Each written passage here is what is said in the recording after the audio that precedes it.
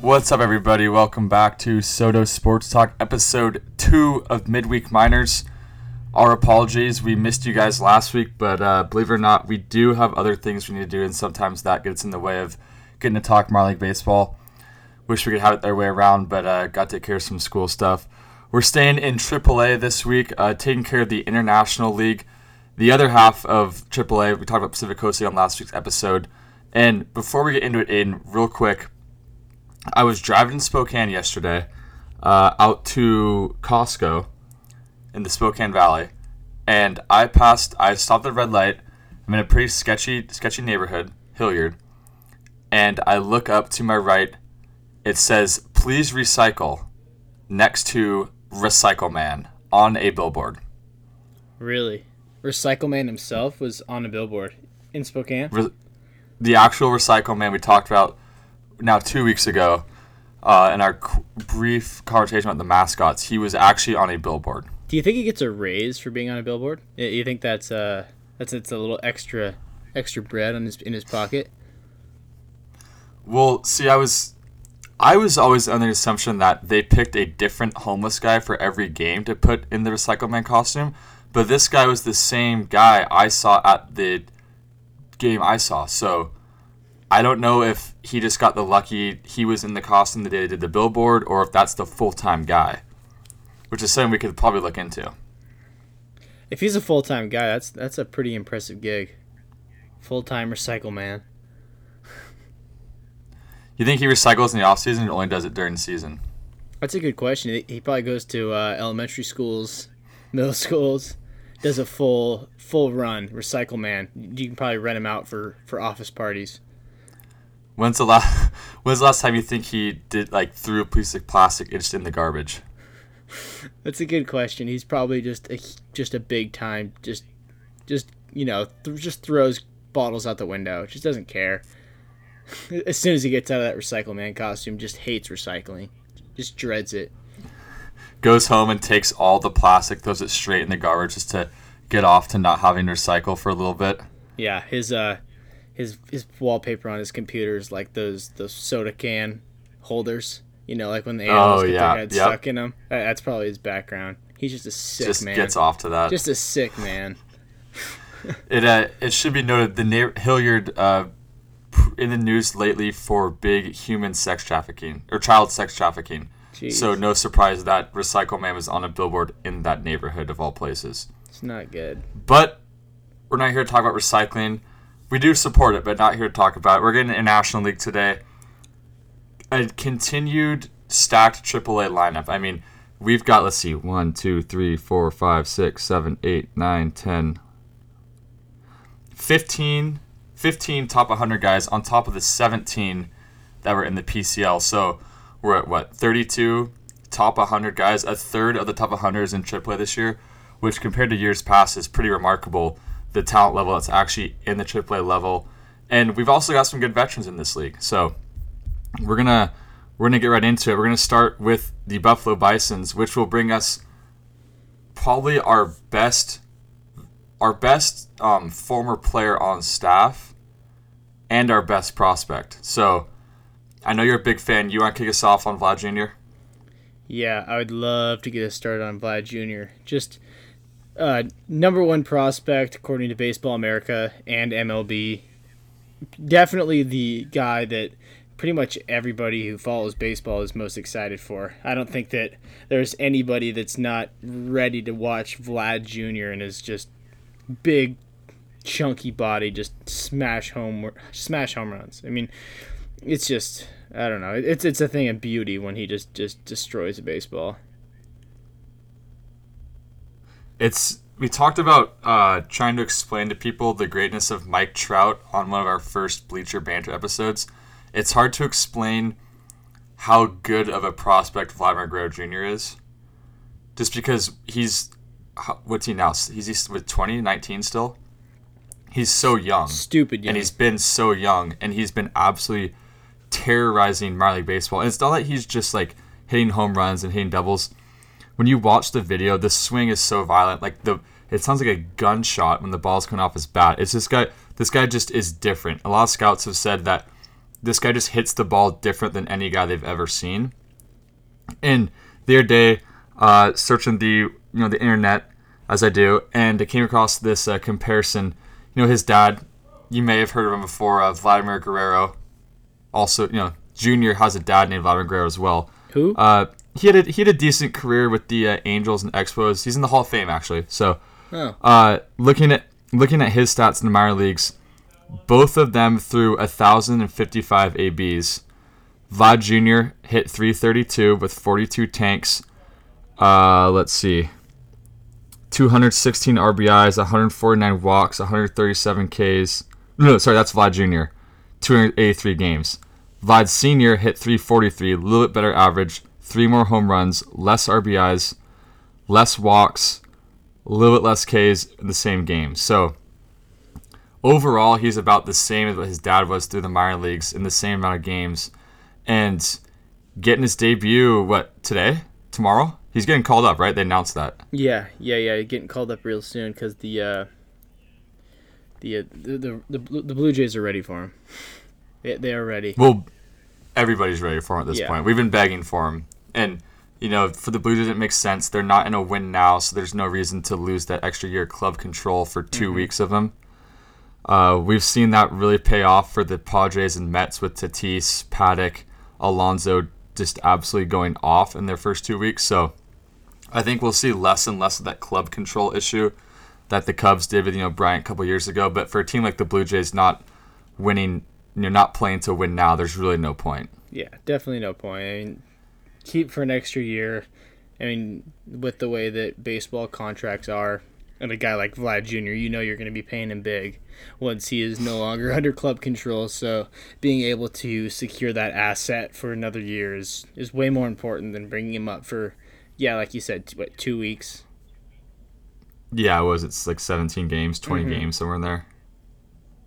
And when you have, even your team's not built to win right now, there's just really no point. Exactly. Well, Vlad Jr., number one prospect in all of baseball, so I'm glad that we got this podcast in while he was still in the minors. We get to call him one of our own for midweek minors. But, Vlad Jr. won't be here very long, so it's not really his team. Bo Bichette is the number 7 prospect in baseball and is really no talk about right now just because Vlad's in Buffalo. But once Vlad leaves, it's going to be all about Bo Bichette. Yeah, Bo's definitely an intriguing prospect. He said number 7.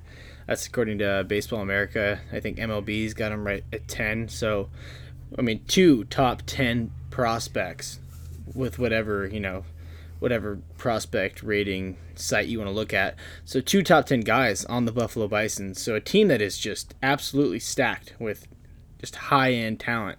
And, Bo Bichette, a guy that is good at literally everything on the baseball field, and a guy that is absolutely overshadowed because of Vlad Jr.'s hype, but I'm probably going to get a little bit more attention as far as prospect watch goes once Vlad Jr. is smashing home runs at the major league level. So definitely a guy to pay attention to because a big part of the Blue Jays' future right there in Bo Bichette.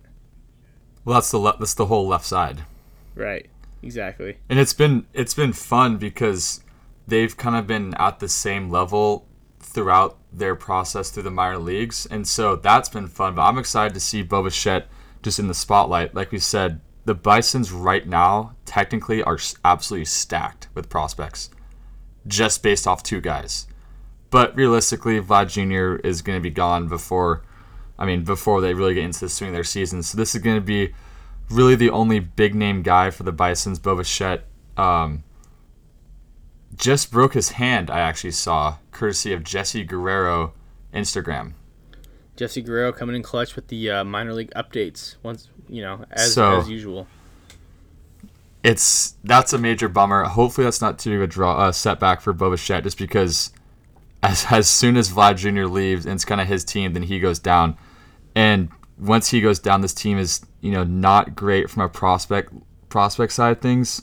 You got Kevin Biggio, who is also a very intriguing infield prospect, son of Craig Biggio, and he's doing really well so far. He's at top of the league in hitting. I think he's sixth in hitting right now. He's hitting 388, couple tanks. So he's seen the ball well. I know it's still early, so it's kind of hard to look at the minor league stats to decide how a guy's going to be. But Cavan Biggio and Bo Bichette going to be really fun to watch in the infield. Reese McGuire, local guy. Yeah. Still hoping he can kind of figure something out. It's going to be tough because I like Danny Jansen better than Reese McGuire for the Blue Jays' future. And Jansen's up right now, Futures game guy last year.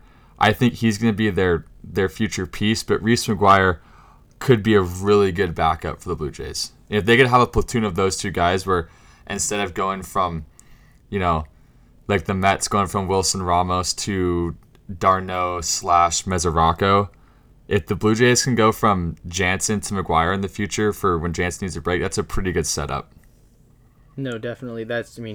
When you look at Reese McGuire, that's a guy that was a top 100 prospect last year or the year before. I think maybe the year before. He's been in there a couple times. Yes, yeah, and he's a guy that, with a first-round pick, you expected, at least for me, I thought that he was, really going to be the next guy at the catcher position, and he's stuttered a little bit as far as getting to the major leagues. He's still at the AAA level, but definitely a guy that I'm still rooting for. Like you said, he could be a great backup piece, but you definitely pulling for the best for Reese McGuire, as he's a local guy, and you got to support the local guys. Oh, of course. So Reese McGuire, Jones, Cavan Biggio is the sidekicks for Bo Bichette. Also Lourdes Gurriel Jr., brother of Yuli. So he's been up and down a couple times. He just needs some fine-tuning. So, he's kind of at the point where he needs to, really put things together this year, or they're just kind of move on, and he's just going to kind of fall through the cracks. So he's had a couple chances and not taking advantage of those. Anthony Alford, really interesting outfield prospect. Richard Urena, TJ Zeuch. Ooh, TJ Zeuch. You got a Zeuch ball done, right? Yeah. I got a. He was with Vancouver. A Zeuch ball with the first round inscription. I was kind of surprised to see him on this roster because I haven't really heard about him the last couple of years. But it's good to see that he's made it to the AAA level. Maybe he'll be a guy that will make it to the bigs and maybe have a little success.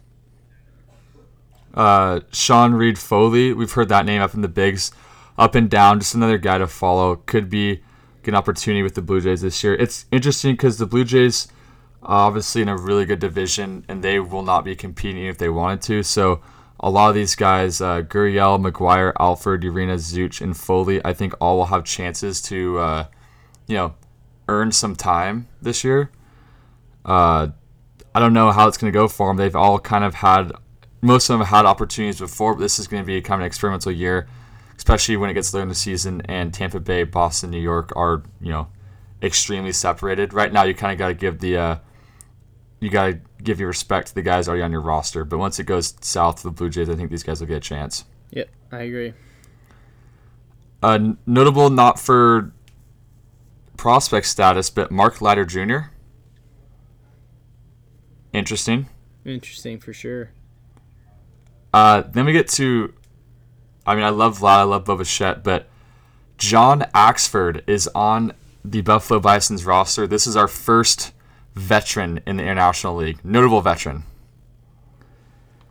John Axford and the former handlebar mustache. You got to respect the stash.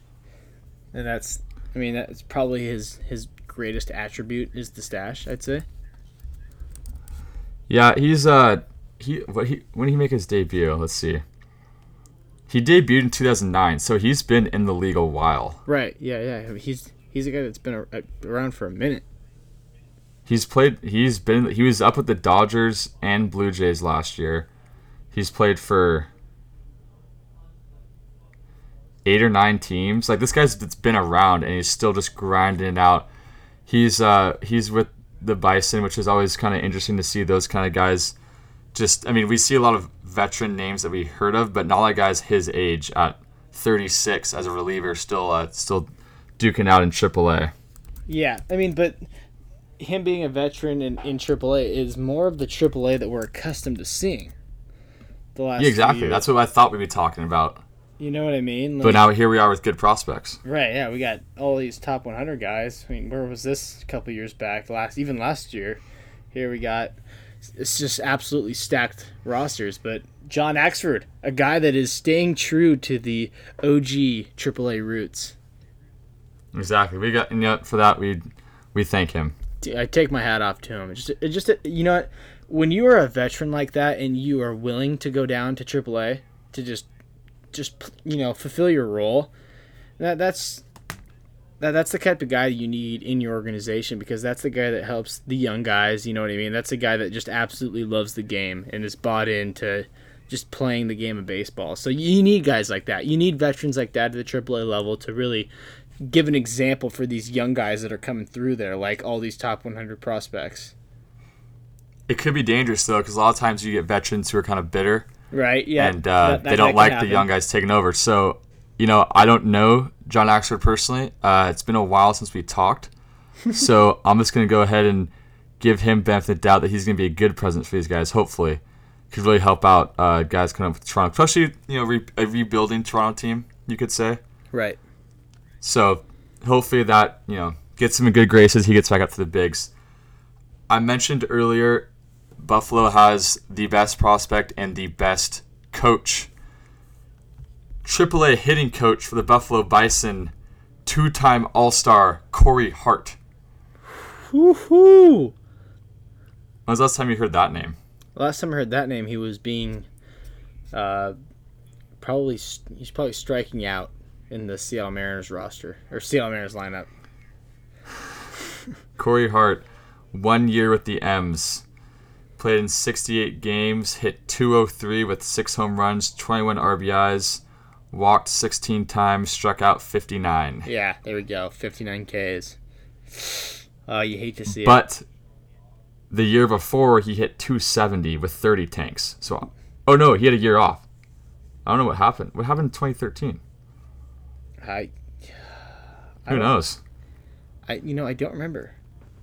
2012, he hit .270 with 30 tanks. 2013 apparently was missing. Just disappeared. I have no idea. That's really bizarre. But anyway, Corey Hart was. Corey Hart was good. No, he was. He was a 30 home run guy.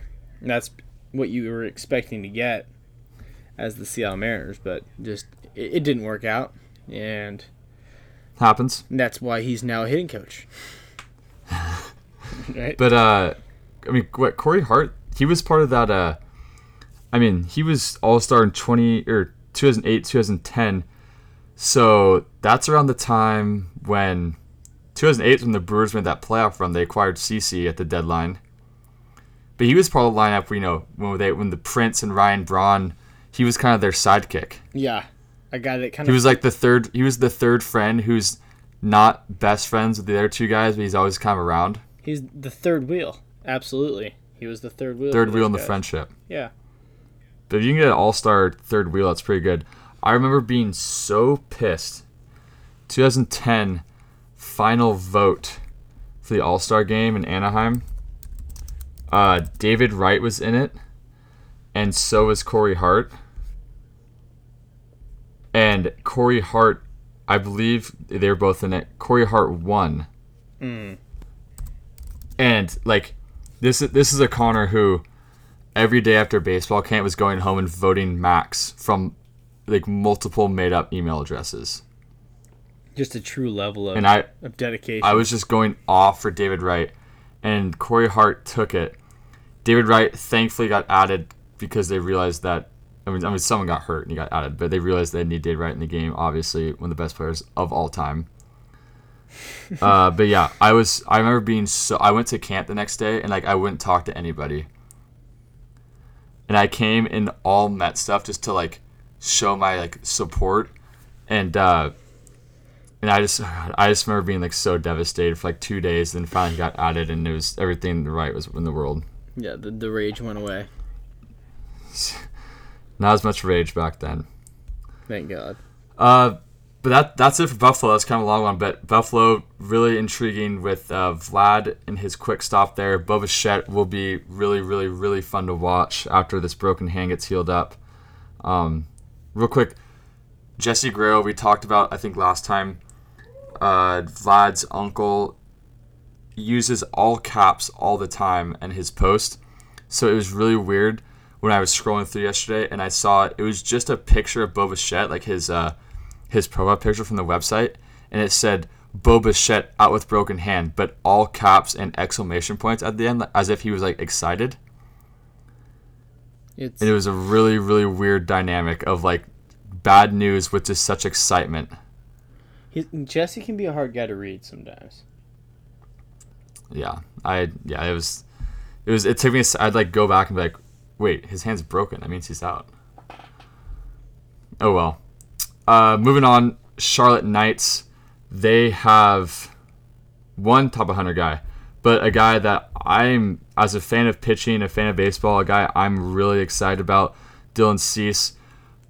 Mid to upper nines, touch triple digits, has a good curveball, good changeup. Could be one of the best pitching prospects in baseball by the end of the year. I know he really kind of came on the scene last year. I believe he was a Futures game guy. A guy that was, highly touted coming into the year, but kind of picked up steam as a prospect as the year went on. I think he could really take off this year. Really excited to see him in Chicago. Really, really excited. I think him, once Kopech gets back, that's a pretty good 1-2 punch. I like him as a starter. They've talked about him as a closer.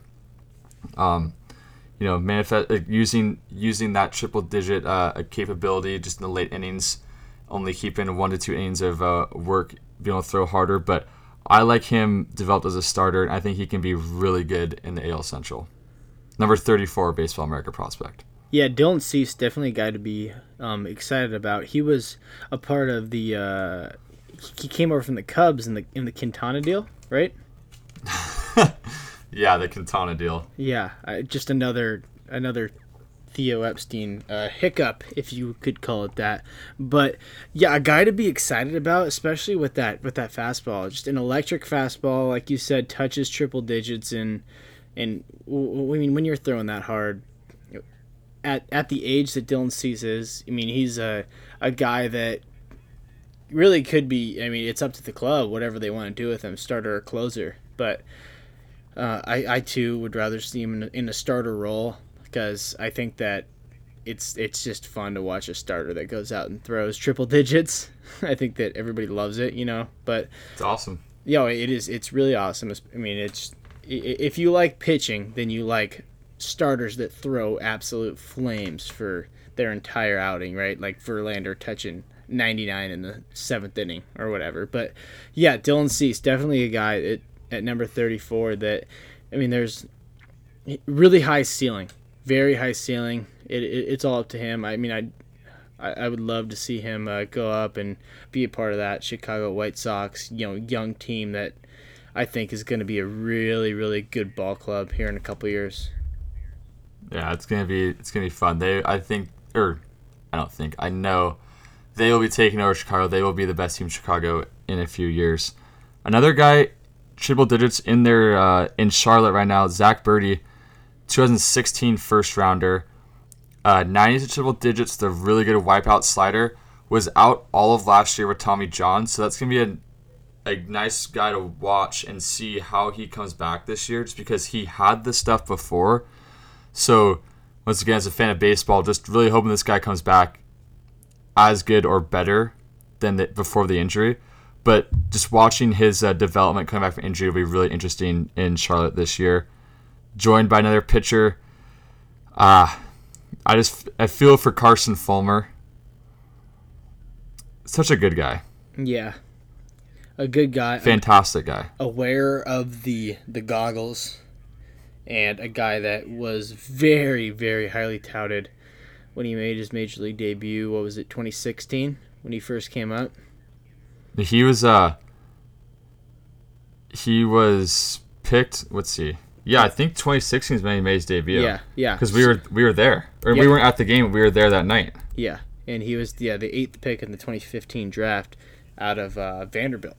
So I mean, a guy that was rushed to the big leagues because he was that good, and then just did not ever really catch his stride at the big league level, and is now down with the Charlotte Knights. But I mean, he's still pretty. I mean, relatively young. You'd hope that Carson Fulmer could figure it out because, like you said, he's a good dude, and you wish the best for Carson Fulmer.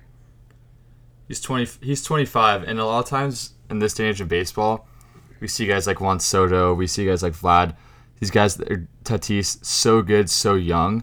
We forget that 25 is really young still. It is young, and there's a lot of guys that figure it out, later in their careers. Like Corey Kluber is a perfect example of somebody that could figure it out later into their career. And so, I mean, and as well, Jake Arrieta, another guy. So, I mean, all hope is not lost with Carson Fulmer, but you hope that the success at the major league level comes sooner than later. So, Carson Fulmer, like you said, 2015 top 10 pick, debuted in 2016. So, right now, he is 25 in 131 days. I really hope he does well because we had a good experience with him, but I don't think he'll end up succeeding at the major league level, which is a bummer. But going back to the point about talking about, the age thing, DeGrom debuted when he was 25 and 330 days. So Carson Fulmer is still younger than when DeGrom debuted. Right. Just putting that in perspective, it's like DeGrom's the best pitcher on the planet right now, and he didn't debut until after how old Carson Fulmer is now. So there's still time, and he's still young, and they should, still be excited about the possibility. But he hasn't really given them a reason to be excited. Let's see, an 8.49 ERA in 8 games, then a 3.86 in 23 innings in 2017, and 8.07 last year. He's been up a little bit this year with 5 innings. He's at a 5.4. So, but he's been out of the rotation. He's only started 13 games over 4 years. So, the White Sox rushed him up, put in a rotation or in this bullpen, and has not been working out for them. But he was so he made his MLB debut July 17th in Anaheim, and then they played in Seattle the next day. I know you remember this. So we were at a rival at the White Sox hotel, and he got off the bus, and he's like, "Hey guys, sorry I can't sign here." And I was like, "Oh, that's a bummer." And then a couple hours went by, and guys were still coming back from dinner, and I tweeted at him like, "Hey man, would you mind signing an autograph? Me and my buddy are down here," and I said the street address. And a few minutes later, he comes down in different clothes than what he was when he came out, and he's like, "Hey guys, run across the street. I'll be right back, and I can sign for you guys." So he ran over to the convenience store, grabbed like a Gatorade or something, came back, signed for us, was super nice, went back inside. So that's the only time I've ever had that work, just tweeting at a guy, asking him to come sign. He came out of the hotel to sign for us, grabbed a little snack, and went back in the hotel. So that's a guy I can root for. Oh yeah, definitely a guy that I'm pulling for, regardless of his past or what role he fills, most likely as a bullpen guy at the major league level. But Carson Fulmer, I wish the best for him. Exactly. A couple other first-round picks. Dylan Covey was a 2010 first-rounder, then went to college, ended up being a 2013 fourth-rounder. Something to watch. Obviously he's showed something because he's been a top 4 pick twice. Right. Thago Vieira, remember him?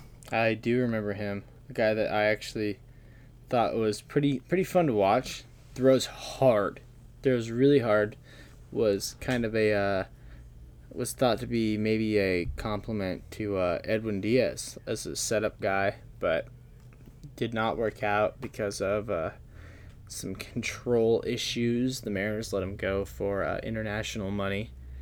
But I do like Thiago. Cool name. Really cool name. Oh, awesome name. A top-of-the-notch minor league name. He made his debut for the Mems, I remember his warm-up pitch, his first one straight to the backstop. Yeah. He almost nailed the Empire. Only pitched one inning for the Mariners, and then got traded. It's crazy. Zach Collins, 2016 first rounder, also there. DJ Peterson, the Mariners 2013 first rounder. He's been in AAA since 2015, so he's treading water with the White Sox now. As a former another wasted first round pick by the Mariners. Oh God, DJ Peterson's kind of a hard one to swallow because I got to watch him in Everett, fresh off of being drafted, and he was very, very highly regarded and never, at least to me, I never saw what the Mariners saw. And his first call up to the big leagues was, I don't even know why the Mariners called him up. I mean, me and you were together, Connor, but his girlfriend tweeted, oh, well deserved. And we proceeded to look up his stats to notice that he was hitting 226.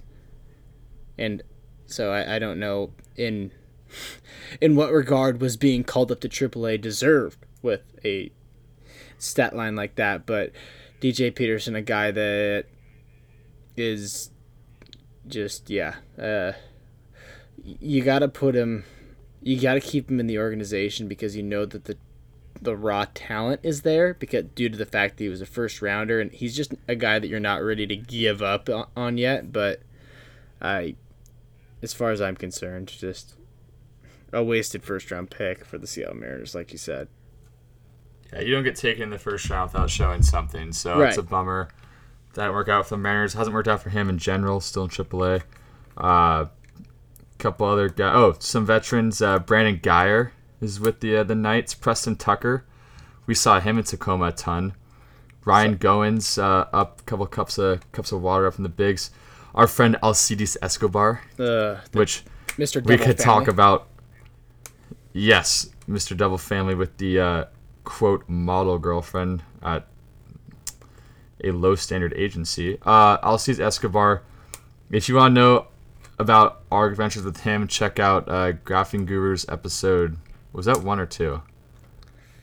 Ooh, I think that was 2. I believe it Or is 1. number 2. I don't know. Check it out, Graphing Gurus, one of our first episodes. We'll be getting back on that soon with some more stories for you guys. But the Royals series was one for when we met Akon. Yeah, that's episode 2. Met Akon. Finishing off for the Charlotte Knights, manager Mark Grudzielanek. MVP 05 on the GameCube, legend. When did he retire? He was in the league a while. Had a solid career, right? Yeah, looks like he played 15 years. I didn't realize he played that long. Yeah, no, that's definitely a wonderful Major League Baseball career. And now a manager at the AAA level. 15 years. 15 years. That's and it's funny because it's funny. So I know him from MVP Baseball 2005 with the Cardinals. I didn't realize he only played 1 year for the Cardinals, and that was in 2005. Really?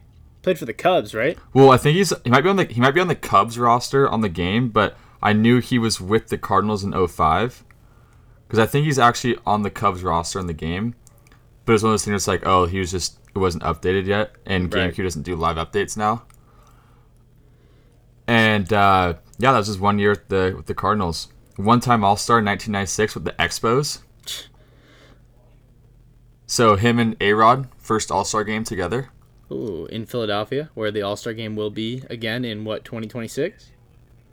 Yep. The semi-quinennial, bicentennial thing we learned about. Bicentennial? How about this? Mark Grudzielanek won 1 Gold Glove in his 13th year in the league. That's incredible. Just That's a 12 great years fact. in, decide, hey, I'm just going to be good at defense now. How do you only win 1? Like, you make your debut in 1995, you win 1 Gold Glove 11 years later. Well, what was his primary position? Second baseman and shortstop. Right, but he was the guy that played. Might have moved to second. Okay. That makes So- more sense. Yeah, I mean, when you think about it, I mean, he was I think he played a little bit of both. right, over his career. But Yeah. I mean, you got to think about how many like, who was in if he was in the Cubs. I mean, I don't know. There's a lot of good shortstops during that era. So Yeah, it's a little bit tough, hard but to pick and choose. yeah, but still weird that deep into your career to win your first Gold Glove. And that's an excellent little even with fact position change. there. Yeah, excellent fact there, Connor. I really like that one. Well done. Well done on that one. Oh, you know what? Yeah, I appreciate that. I got a good one for you too. 2003, finished 27th in MVP voting. Hit 314 with only 3 home runs. It's insane. So not a power guy. 90 career home runs. It's insane how the A game career has changed. 289 average though. No, yeah, he had a really good career. I didn't realize how good. Oh wow, I didn't realize how good Grizzlock was. Yeah, no. When I said he had a good career, I knew he had a really solid.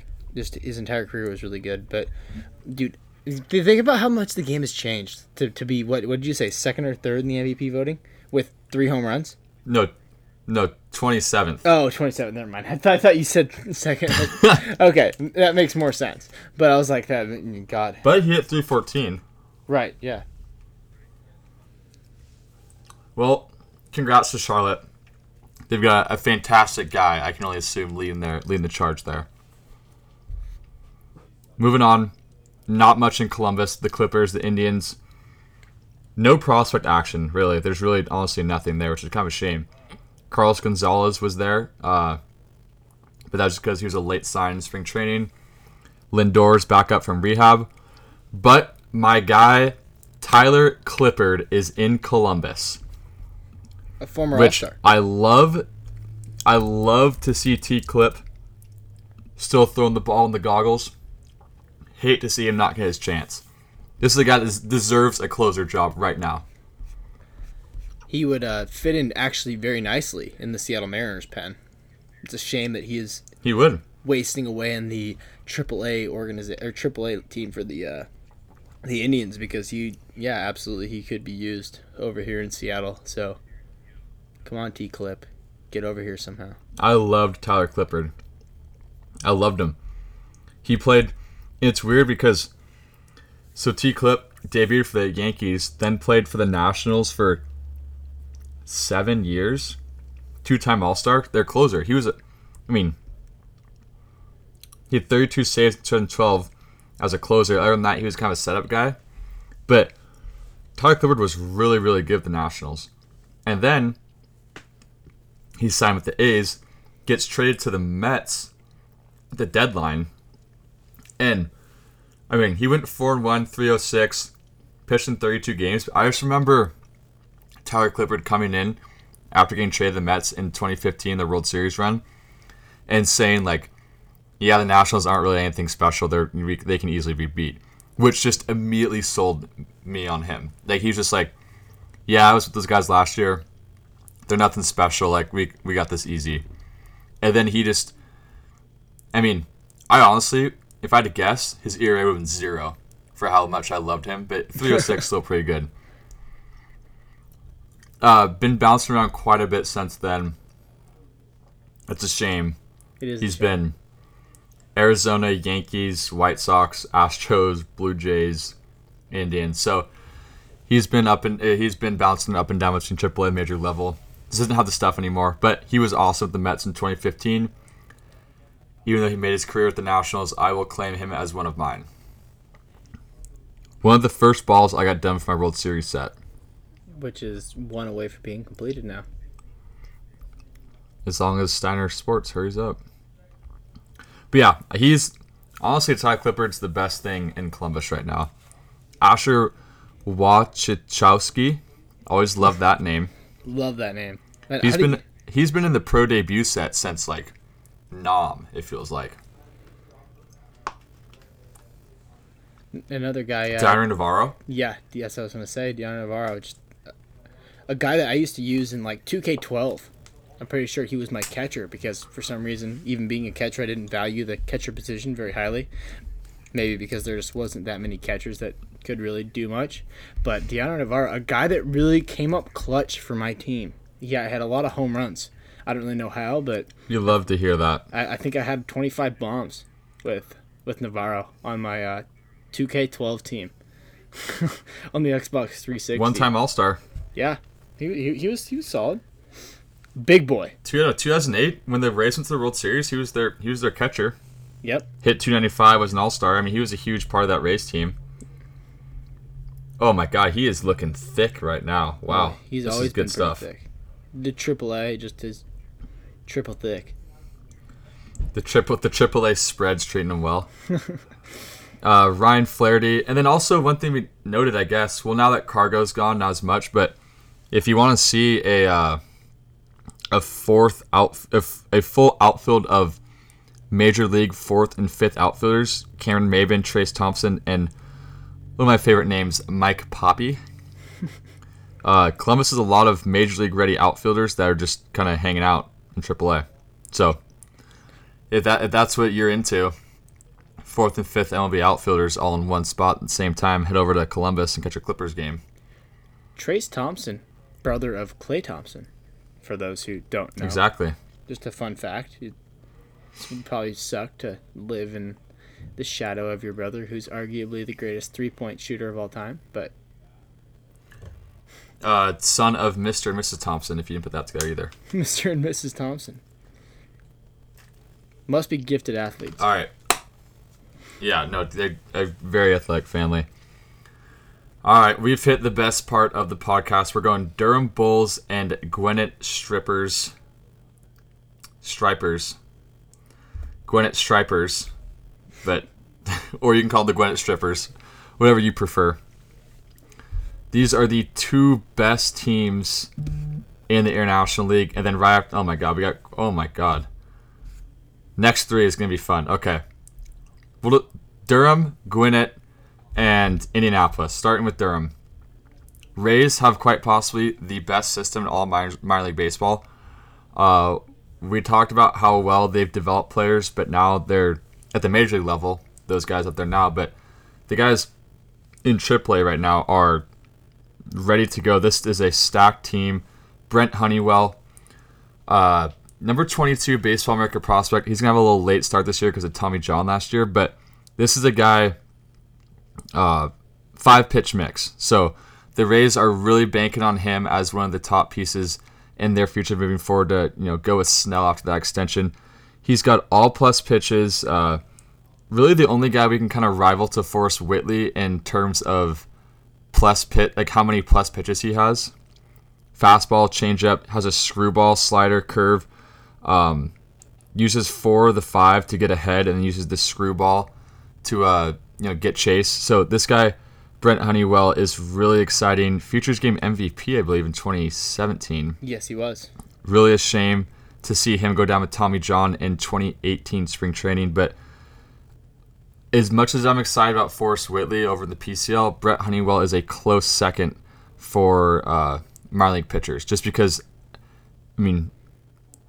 5 possible plus pitches is pretty exciting. Yeah, definitely. When you have a 5-pitch mix like Brent Honeywell, that's a guy that is going to be huge for the Tampa Bay Rays, who are already just exceeding expectations, and an organization that has done a lot. They've made a lot of moves. I think that they're as an organization, they are really trying to put a ball club on the field that people want to come watch. So it's good to see Brent Honeywell, coming back from Tommy John. Hopefully he's able to just continue on with stride and really just take his game to the next level. Yeah, and he was doing great, but he's not only does he have the stuff, but he was doing great stats-wise prior to the injury. So as long as he can come back and pick up where he left off, the Rays are in very good shape with him and Snell moving forward. But another pitching prospect, not a top 100 guy, Colin Pokey, not how you pronounce it, but he's a low 90s fastball. So, somewhat alarming as a prospect, but it's graded as a possible plus pitch by scouts because he gets some rise on it. He uses it up in the zone. He had a .82 ERA last year, best in all of baseball for a full season affiliate with 50 or more innings. Was a player tree named Laird in the Steven Souza trade. He's a guy who knows how to use his pitches, And he's just something interesting to watch as a possible pen piece for the Rays moving forward. Especially as we get late into the year. September call-up, maybe catch a postseason roster. So Colin Poche is a guy to look out for as a guy who doesn't exactly have the stuff, but just has the performances, which you always love to see guys just performing with what they have as opposed to just having an abundance of talent. It's nice to have both, but it's a cool guy to watch out and see how he does throughout the year. Definitely. You got to appreciate a low 90s guy that's able to hit his spots. Today's game is so, we are so wrapped up in the high 90s fastball, but there is still, room for those low 90s guys that are able to, just pitch. And I think that he's a true pitcher, and I think that'll translate at the next level because it'll be a change of pace, a guy that can come in after you've faced, Snell, who's just throwing flames, to face a guy in the low 90s. It's hard for hitters to adjust because everybody's looking to hit the 97 mile an hour fastball. So a low 90s guy that can spot up it's a good guy to have in your rotation. Yeah, whether he's in the pen or rotation, I'd mentioned maybe a late September call-up in the pen, but right. It's the guy that they're hoping to see in the rotation at some point. So you got to appreciate, like you said, guy who hits the spot, knows how to use his pitches, pitching up in the zone, getting that rise on the fastball. The pitch plays up, especially with the off-speed going off of it. So that's a fun prospect to follow. Going back real quick, the Durham Bulls have another top 100 prospect, Nate Lowe, number 93, or 90, I think now. Yeah, because there's an update today. So Brent Honeywell's 21, Nate Lowe, I think, is 90. This guy can hit, he cannot field, and he cannot run. But he has power.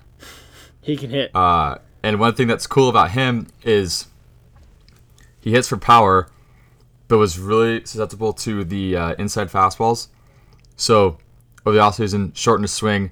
Now he's getting to his inside fastballs also for power. So this guy is just a hitter. And whether he's going to be at first base, DH, maybe a corner outfield spot they talked about, he's going to hit. He's not going to field. He's not going to run. But he'll provide some offense. He'll provide some offense for the 1,000 fans that come out to the Trop every night to watch the Rays. The very few fans. Yeah, so that's a cool guy. Top 100 prospect. They obviously see something in him, and they see the swing, which is going to be, dangerous power to all fields. It's going to play well at the major league level. It's all about home runs now, like we talked about before. Not only chicks, everyone digs the long ball now. Everyone digs the long ball, including me. Yes, you are a big, big fan of the long ball. Love it. I love the long ball. Nick Solak also there. Interesting to me just because he's got a good skill set. It's gonna be at this point gonna be hard for him to break in with Brandon Lowe already up there, but he's a decent fielder, pretty good hitter. Just a guy to watch. If he performs at AAA level, he'll play in the major leagues. Just how he does with Durham this year will kind of decide if he'll get a chance with the Rays already having a pretty good infield at the major league level. Let's see. Oh, he's joined Christian Arroyo, another infield guy. Part of the Matt Duffy trade? Yeah. Yeah, Evan Longoria trade. Yeah, Evan Longoria trade. He came over with Matt Duffy. There you go, yeah. Correct, yeah. And he was a top 100 prospect and a guy that was pretty hyped up when early on when he was with San Francisco. So he's been up with the ball club before. He's been up with the Rays. And he's been up also oh, sorry, go ahead. No, you go. I was going to say, also with the Rays, a couple other guys in Durham, Jake Farre, Austin Pruitt, Andrew Kittredge, all up with the Rays at some point, getting innings. So Durham's got a nice mix of a couple top 100 guys, two still pretty good prospects, and then about 4 to 6 guys who have been up, and they're back down now, but still could be valuable pieces for the Rays moving forward, or another team in a trade. Andrew Moore, also with the Durham Bulls. has been awful this year. Former Mariner was in the. Was he in the Alex Colomé deal? Yes, he was in the Alex Colomé deal. There's been so many trades with the Rays and the Mariners, it's hard to keep track. Came over for Denard Span, who played actually really well for the Mariners, and a guy that I love. I love D-Span. I wish that he was still on the Mariners. You love D-Span. I love D-Span. Everybody loves D-Span. Absolutely. How do you not love Denard Span? Just a good dude. The guy who just rocks the gray and the beard. Yep.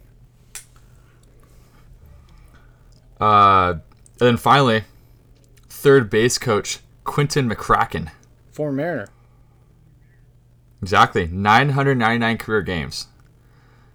It is a shame he couldn't have played in one more. But with a He was also a MVP baseball guy. But with a 0.3 WAR, a guy that, maybe didn't deserve to play that 1,000th game. Hey, all I know is MVP 05, the D-backs are like one of the worst teams in the league, or worst teams in the game because they were just atrocious. But he is one of the one bright spots for the D-backs, Quentin McCracken, playing outfield. It's kind of fun. It's a cool guy. Good to see him with the job now. It is. Because he didn't exactly perform at the major level. So hopefully he'll help out those guys in Durham. Moving on, Gwinnett Strippers, whatever you prefer. This rotation is just unreal. The Braves have a lot of really good young pitchers. With Mike Soroka, Kyle Wright, Touki Toussaint, Luis Gohara, Kobe Allard. All these guys are either up in the bigs or down in AAA. They've been kind of going back and forth. So at any time this year, you go see... And these are all guys who have futures in the major leagues.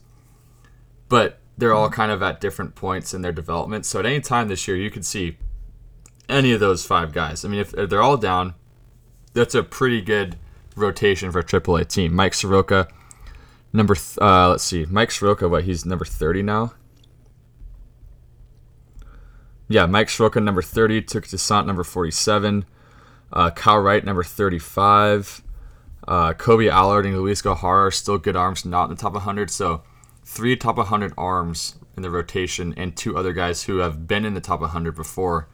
That's a pretty good makeup for a AAA staff. And I, as a fan of another team in their division, I envy that. I know the Mets got their arms now, but it's still kind of nice to have some guys coming up to get excited about. Yeah, the Atlanta Braves are stacked with young pitching prospects, and one guy, Luis Gohara, a guy that whose major league comp is probably CC Sabathia, which I don't know if that's a good thing to say about a young pitcher, but a guy that was in the Mariners organization and a guy that I really hated to see go. He was a part of that original Mallex Smith deal that led to the Mariners acquiring Drew Smyly, who never played a game for the Seattle Mariners. But Luis Gohara, that was terrible. He took a dip in velo. I wish the best for Luis Gohara, just because I think that just big pitchers are fun, and I would love to see him. He's still really, really young. But I would love to see Luis Gohara become an absolute stud at the big league level. You guys support any big-bodied athlete? Absolutely. Especially in baseball. It's the only place for him. They're even better on the mound. Yeah. Yeah, Luis Gohara. You talk about big body. That's what could probably get to him at this point. He's last couple of years really, fallen off with his physical attributes, which led to a dip in velocity. Apparently lost 35 pounds this offseason. So we could see the fastball that dipped into the low 90s last year get back up to mid or upper 9s. That would be really good for the Braves. But the Braves have so many good pieces where they just can't keep waiting on Gohara. So he's kind of out of he's at a point in his career now where it's like he's got to go or he's gonna go. So Luis Gohara, he'll probably be there the longest of these guys.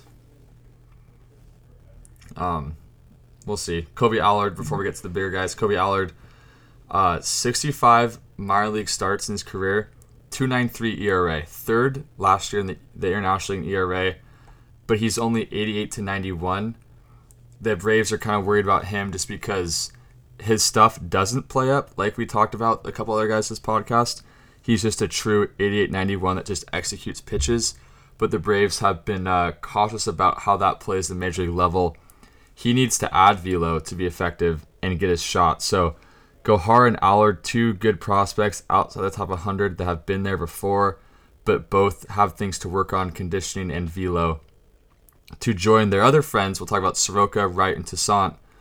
Mike Soroka made his debut last year against the Mets.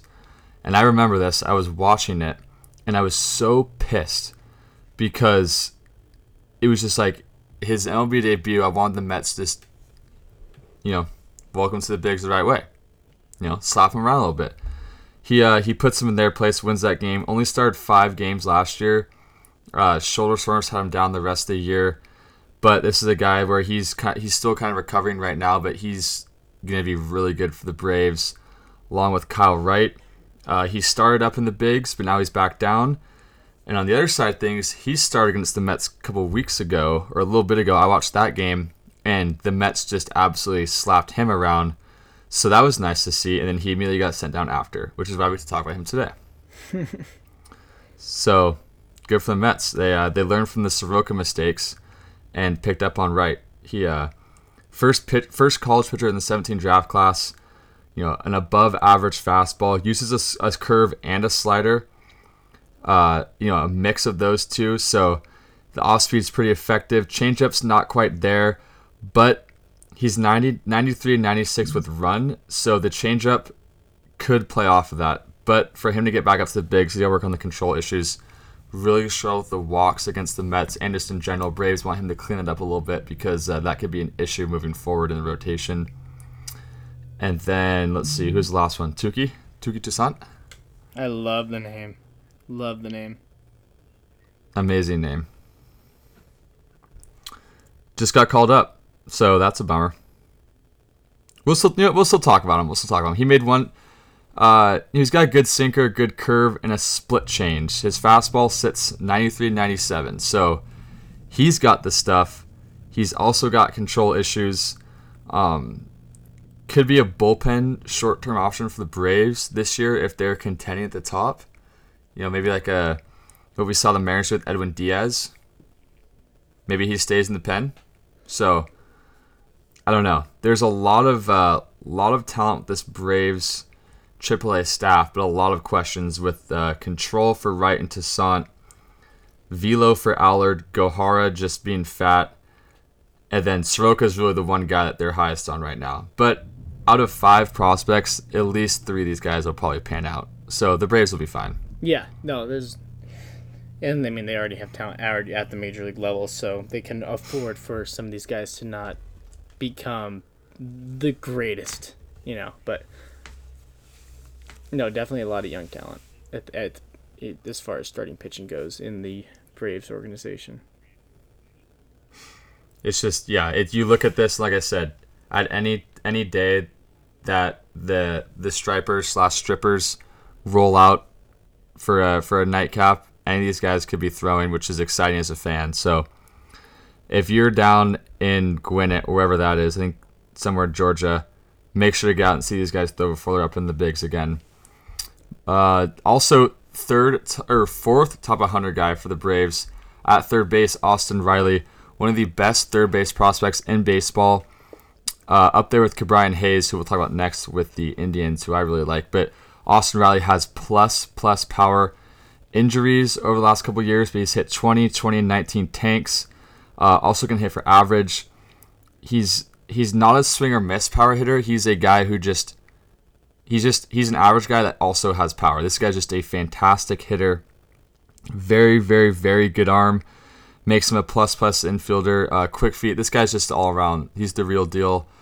for the Braves, which explains why they probably only signed Donaldson for a 1-year deal, hoping Austin Riley will be learning from Donaldson at the end of this year, then be their full-time guy moving forward next year, which is a smart move on their part because, they're trying to contend right now, so there's no reason to not get a third baseman and wait for Riley. So perfect move on the A's part of getting Donaldson until Riley is ready, but he's going to be really, really good.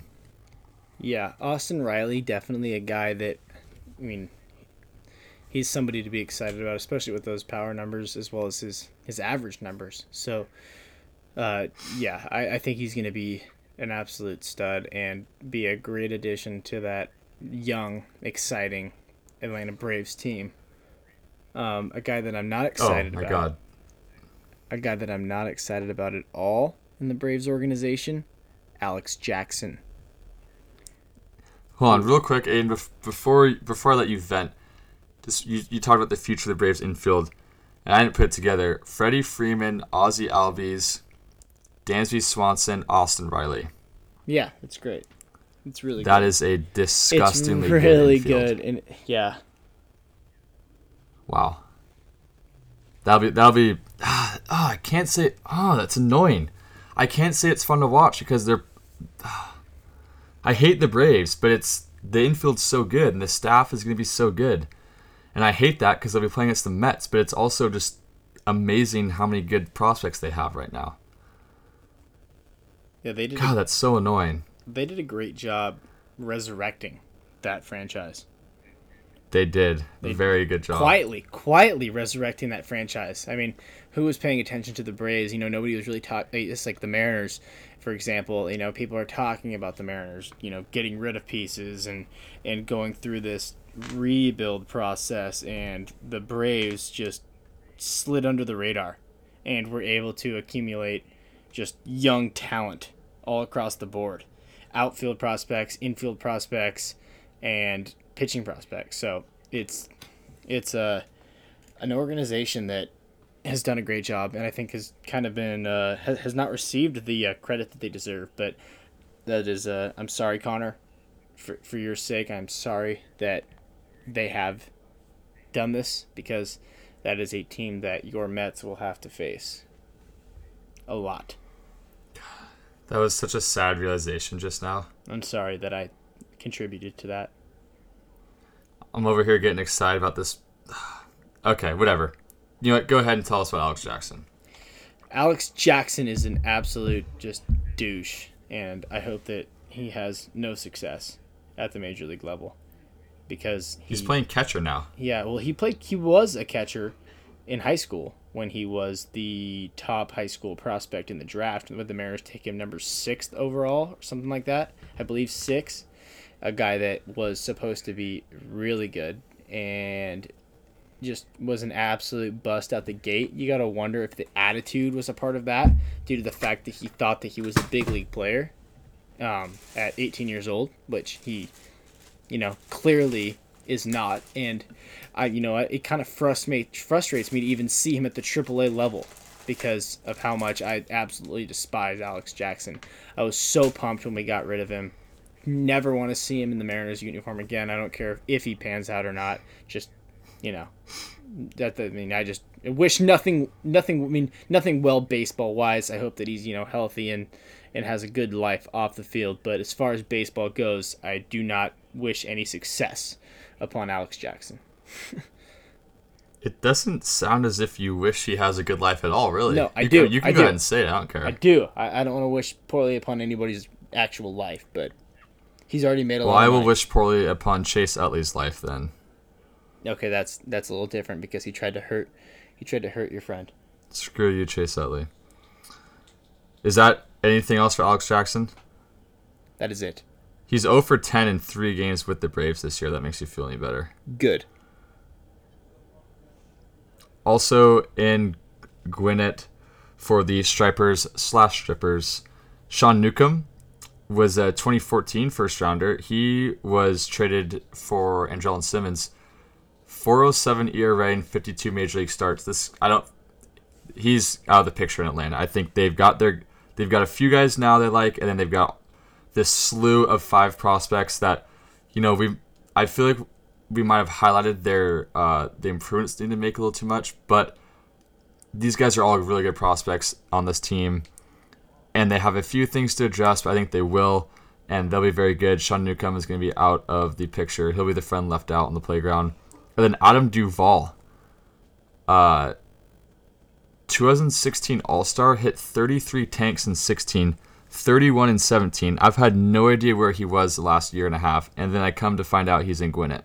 It's crazy that you go from hitting 33 home runs in 30 plus home runs back-to-back years to being in the AAA organization or in the AAA level for another organization, not even the organization that you had your success bizarre. in, right? Just a really weird situation with Adam Duvall. But I mean, I don't even know what to say about it. That's Gwinnett. I mean, that's another really good team. Them and Durham, very, very good. Yep. But then you go over to Indianapolis. I don't know which of these teams is the best. They're good. They all have really good things about them. Before we get into, I think, the best infield in minor league baseball, we're going to talk about Mitch Keller. 2014 second rounder at high school. He's absolutely shoved throughout the minors. He's what's he? He number 32. He's trying to remember. He's number 31 in Baseball America's updated top 100. He struggled last year in AAA a little bit after shoving, like I said, throughout the minors. But started the Futures game for Team USA, so that was cool. That was Keller versus Luzardo last year in DC, which was fun to watch. He has potential for a top of the rotation guy. Sits 95, 96 without trying a really effortless delivery. Can touch 99 easily. Really good tilt, which creates a nasty arm side run. Scouts have graded his fastball as a plus because of that. Curveball has extremely late bite. So you're going from fastball tilt that has arm side run at 95 to 99. Then he snaps off a curveball with a really late bite. Changeup he's still working on, but the speed difference creates a lot of ground balls. Not a whole lot of depth movement, but just the speed difference coming off that high nines fastball.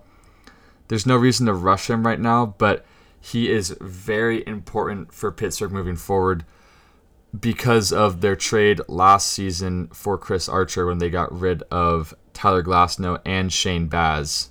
Well, and Austin Meadows, but two arms I think they gave up on a little too early. So they're really going to need Mitch Keller to come through, or the rotation could be in trouble moving forward, and they had a lot of good options at one point. Yeah, I actually really like Mitch Keller. I think that he's a guy that has a ton of upside, and like you said, struggled a little bit at the AAA level, but I think that that's just all part of adjusting. I mean, he's got good velo, and he's got good stuff. So I think that he'll definitely be a big part of the Pittsburgh Pirates major league team. He's exciting going forward. He's really exciting. They need somebody after losing Glasnow, dude. They need somebody. He's got to be that guy. And Shane Baz. I thought they get Shane Baz. He was the player to be named later in that deal. And I don't. Chris Archer's a cool dude, but I just don't think he's that good. I just don't understand why the Pirates did that. Good for the Rays. Yeah, the Rays fleeced them. The Rays. Austin Meadows has been awesome this year, and Glasnow has been doing well. Both those guys have been doing awesome, and Shane Baz is, he's down the minors. He's getting better, but yeah, they really need Mitch Keller after that trade. Mitch Keller joined by another top 100 prospect, number 43. This is one of my favorite players in all my baseball, Ke'Bryan Hayes. I think this guy is sick. Yeah. This guy is so cool to me. I don't know why, but he's at the Futures game last year, and I just fell in love with him right there at Nationals Park when I was watching him. I was just I love you, Ke'Bryan. Cool name. First of all, his name's Ke'Bryan, which is dope. It's like Brian, but with K in front of it, which just I wish I was K'Connor. K'Connor, K'Aiden, Ke'Bryan. K'Aiden, K'Connor. So cool. K'Connor, K'San, K'Aiden, K'Wait. Ke'Bryan, K'Hayes. Anyway, one of my favorite guys in the minor leagues, 2015 first round out of high school. He was hurt first full season in 16. 17 and 18, all-star at 2 different levels. He's won Gold Glove for the entire minor leagues at third base in 17 and 18. One of the best defensive players overall in the entire minor leagues. Really, really good arm, great range. He's been a solid hitter, has really good plate discipline. He's been adding power year by year, has the tools to break out in the power department. He had 31 doubles last year. So, a fantastic defensive third baseman with great range and great arm. Hits for average, has really good plate discipline, gets on base, and has been adding power year by year as he's been making all-star games in minor leagues. He is becoming a better and better prospect as the days go on, which is really exciting for the Pirates and really exciting for me because I think he's cool. Yeah, in third base, a position of need for the Pirates. So. He will be the future of the Pirates at third base, and will be joined by newly called up, but when I made my notes, teammate in Indianapolis, Cole Tucker. We've seen Cole Tucker first game hits a tank a couple days ago. He's got the flow. I actually listened to an interview of his today.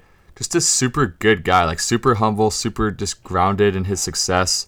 He was talking about how he received over 500 text messages after his debut and responded to each and every one of them.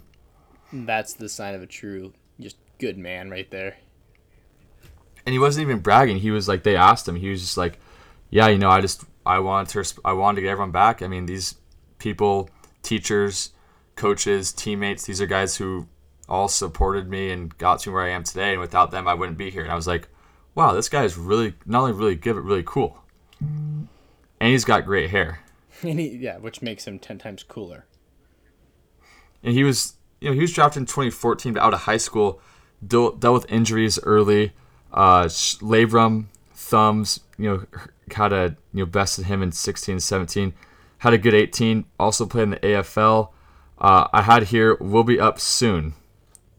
We'll battle with Kevin Newman for shortstop job, and I think he will get it. Is what I thought from my notes. I had battle for shortstop job, and then I think he'll get it. He's a better defender than Newman. And as long as he just hits, as long as he can hit adequately at the major league level, then he'll get the job because Newman draws the bat. But Cole Tucker's added power over the last 2 seasons. So as we saw with his home run, his MLB debut, this is a really exciting prospect for the Pirates. And he was recently added into the top 100 prospects at number 100. So he was in the newest update, he was number 100, which makes 3 guys for the Pirates on this team, which is cool. Yeah, and despite giving up a lot for Chris Archer, the Pirates still have a relatively good minor league system, which is kind of surprising. I just wish they wouldn't have gotten rid of the Baz, Gladstone, Meadows. This could be, and they're doing well this year. This could be a really good team coming forward. I think they still will be good, but hopefully Archer figures it out for him. But two other guys. So Hayes at third, Cole Tucker's at short, Kevin Kramer's at second. He was a singles and doubles guy early on after being drafted in 2015, but he changed his swing in 2018, added a ton of power. He got a call up. I think he'll be up again this year. He can play second or third. A lot of people have him slated playing second, especially with Ke'Bryan Hayes. I mean, Ke'Bryan Hayes is a better hitter and defender, so there's no reason for Kramer to be playing over him. He'll be playing second, hitting first, second baseman, average defender, but he's added a lot of power lately, which makes him stand out for the Pirates. And then moving over to first base, Will Craig out of Wake Forest, the Demon Deacons. Doesn't have a good path right now because of Josh Bell at first base, but he was an All-American at Wake Forest, hit 37 tanks over 3 years, only had 8 home runs his first year and a half in the minors, but also had a really good average. He tried adding power in 2018, added 20 tanks and 30 doubles, but the average slipped to 248. He struck out more, walked less. So he's got to figure out a way to add both at the same time. He was a big power guy. Big power guy in college, then became an average with little power first couple years in the minors, then added his power back. Average and walks went down, strikeouts went up, but so the doubles. So he's got to find a happy medium in order to break through with the Pirates and challenge Josh Bell for that first base spot. but nonetheless, that's a full infield of good prospects that they have in Indianapolis right now. And Mitch Keller. And Mitch Keller, yeah. A lot of young talent. Do they have anybody else that you recognize on that team? I know there's someone. Oh, I was actually waiting to get to this because I figured save the best for last, and that is Patrick. Well, here we are at the end, so lay it on us. Patrick Kivlehan, arguably the greatest guy in all of baseball, a guy that I've had wonderful personal interactions with, a guy that has just been a stand-up man since I've known him. I mean, a guy that I hated to see the Mariners get rid of, then bring back, only to get rid of again. I wish that he was, still in AAA Tacoma, but I wish him all the best. A guy that, he's, Brian Price said that he had an absolute man crush on Pat Kivlehan, and for obvious reasons. It's just that smile, Pat Kivlehan, just love him. I love him to death. P-Kiv is awesome. P-Kiv he's one of my favorite guys in baseball.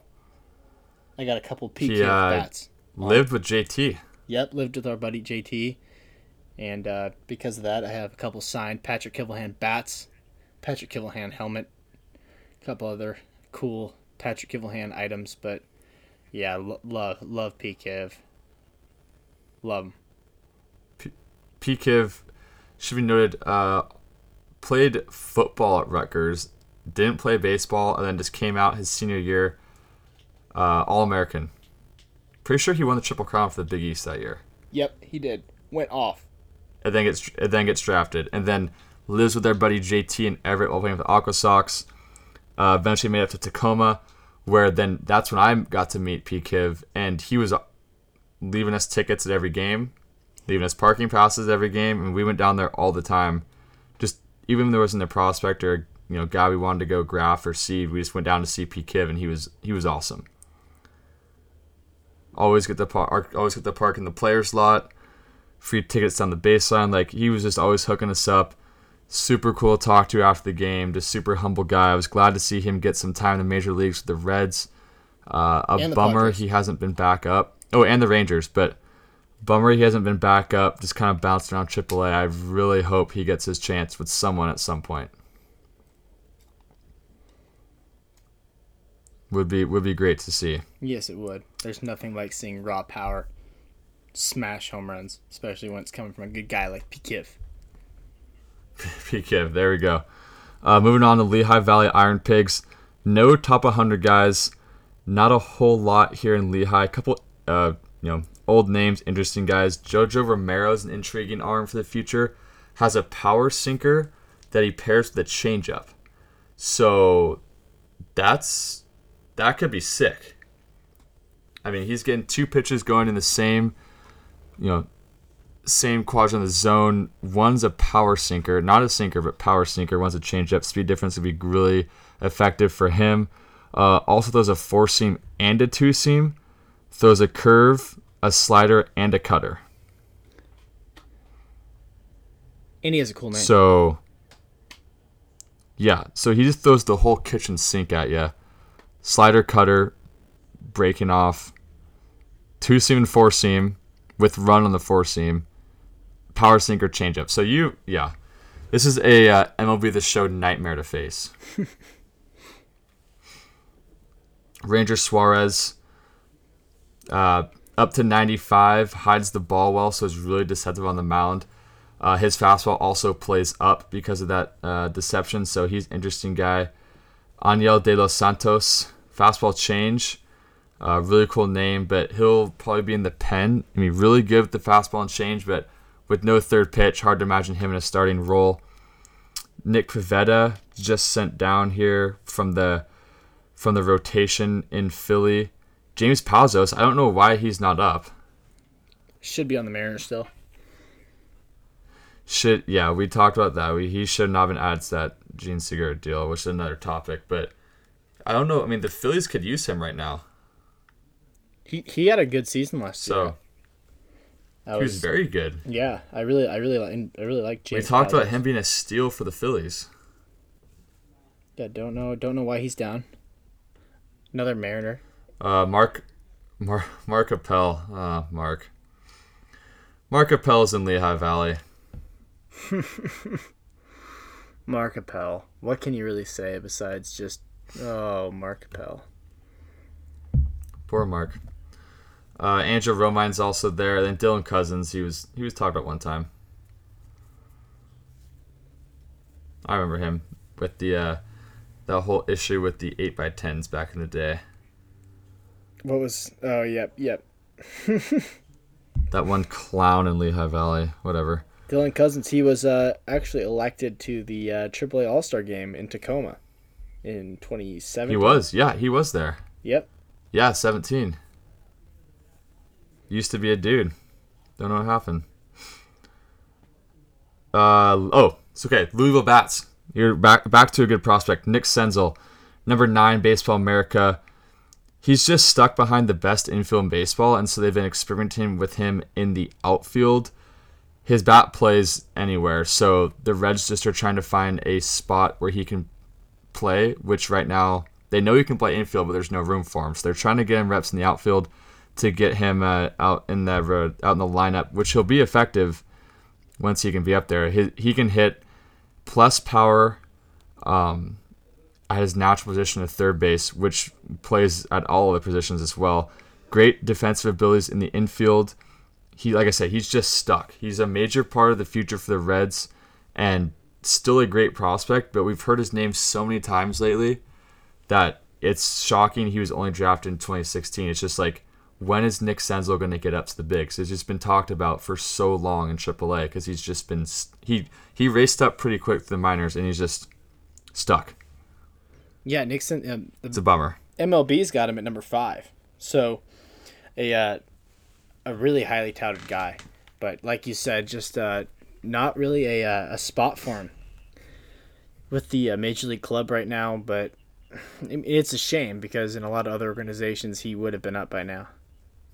But I do expect him to be a big part of the Reds moving forward. I think that they'll find a place for him because he can rake, and if you can rake, then teams will find a spot for you to play on the field. Yeah, it's just a shame. I'd love to see him up sooner rather than later, especially with the Reds kind of in a win now mode. Not really, but they have a decent team, so he would be, a good asset in the lineup. So Nick Senzel, look out for him. He'll be up at some point this year.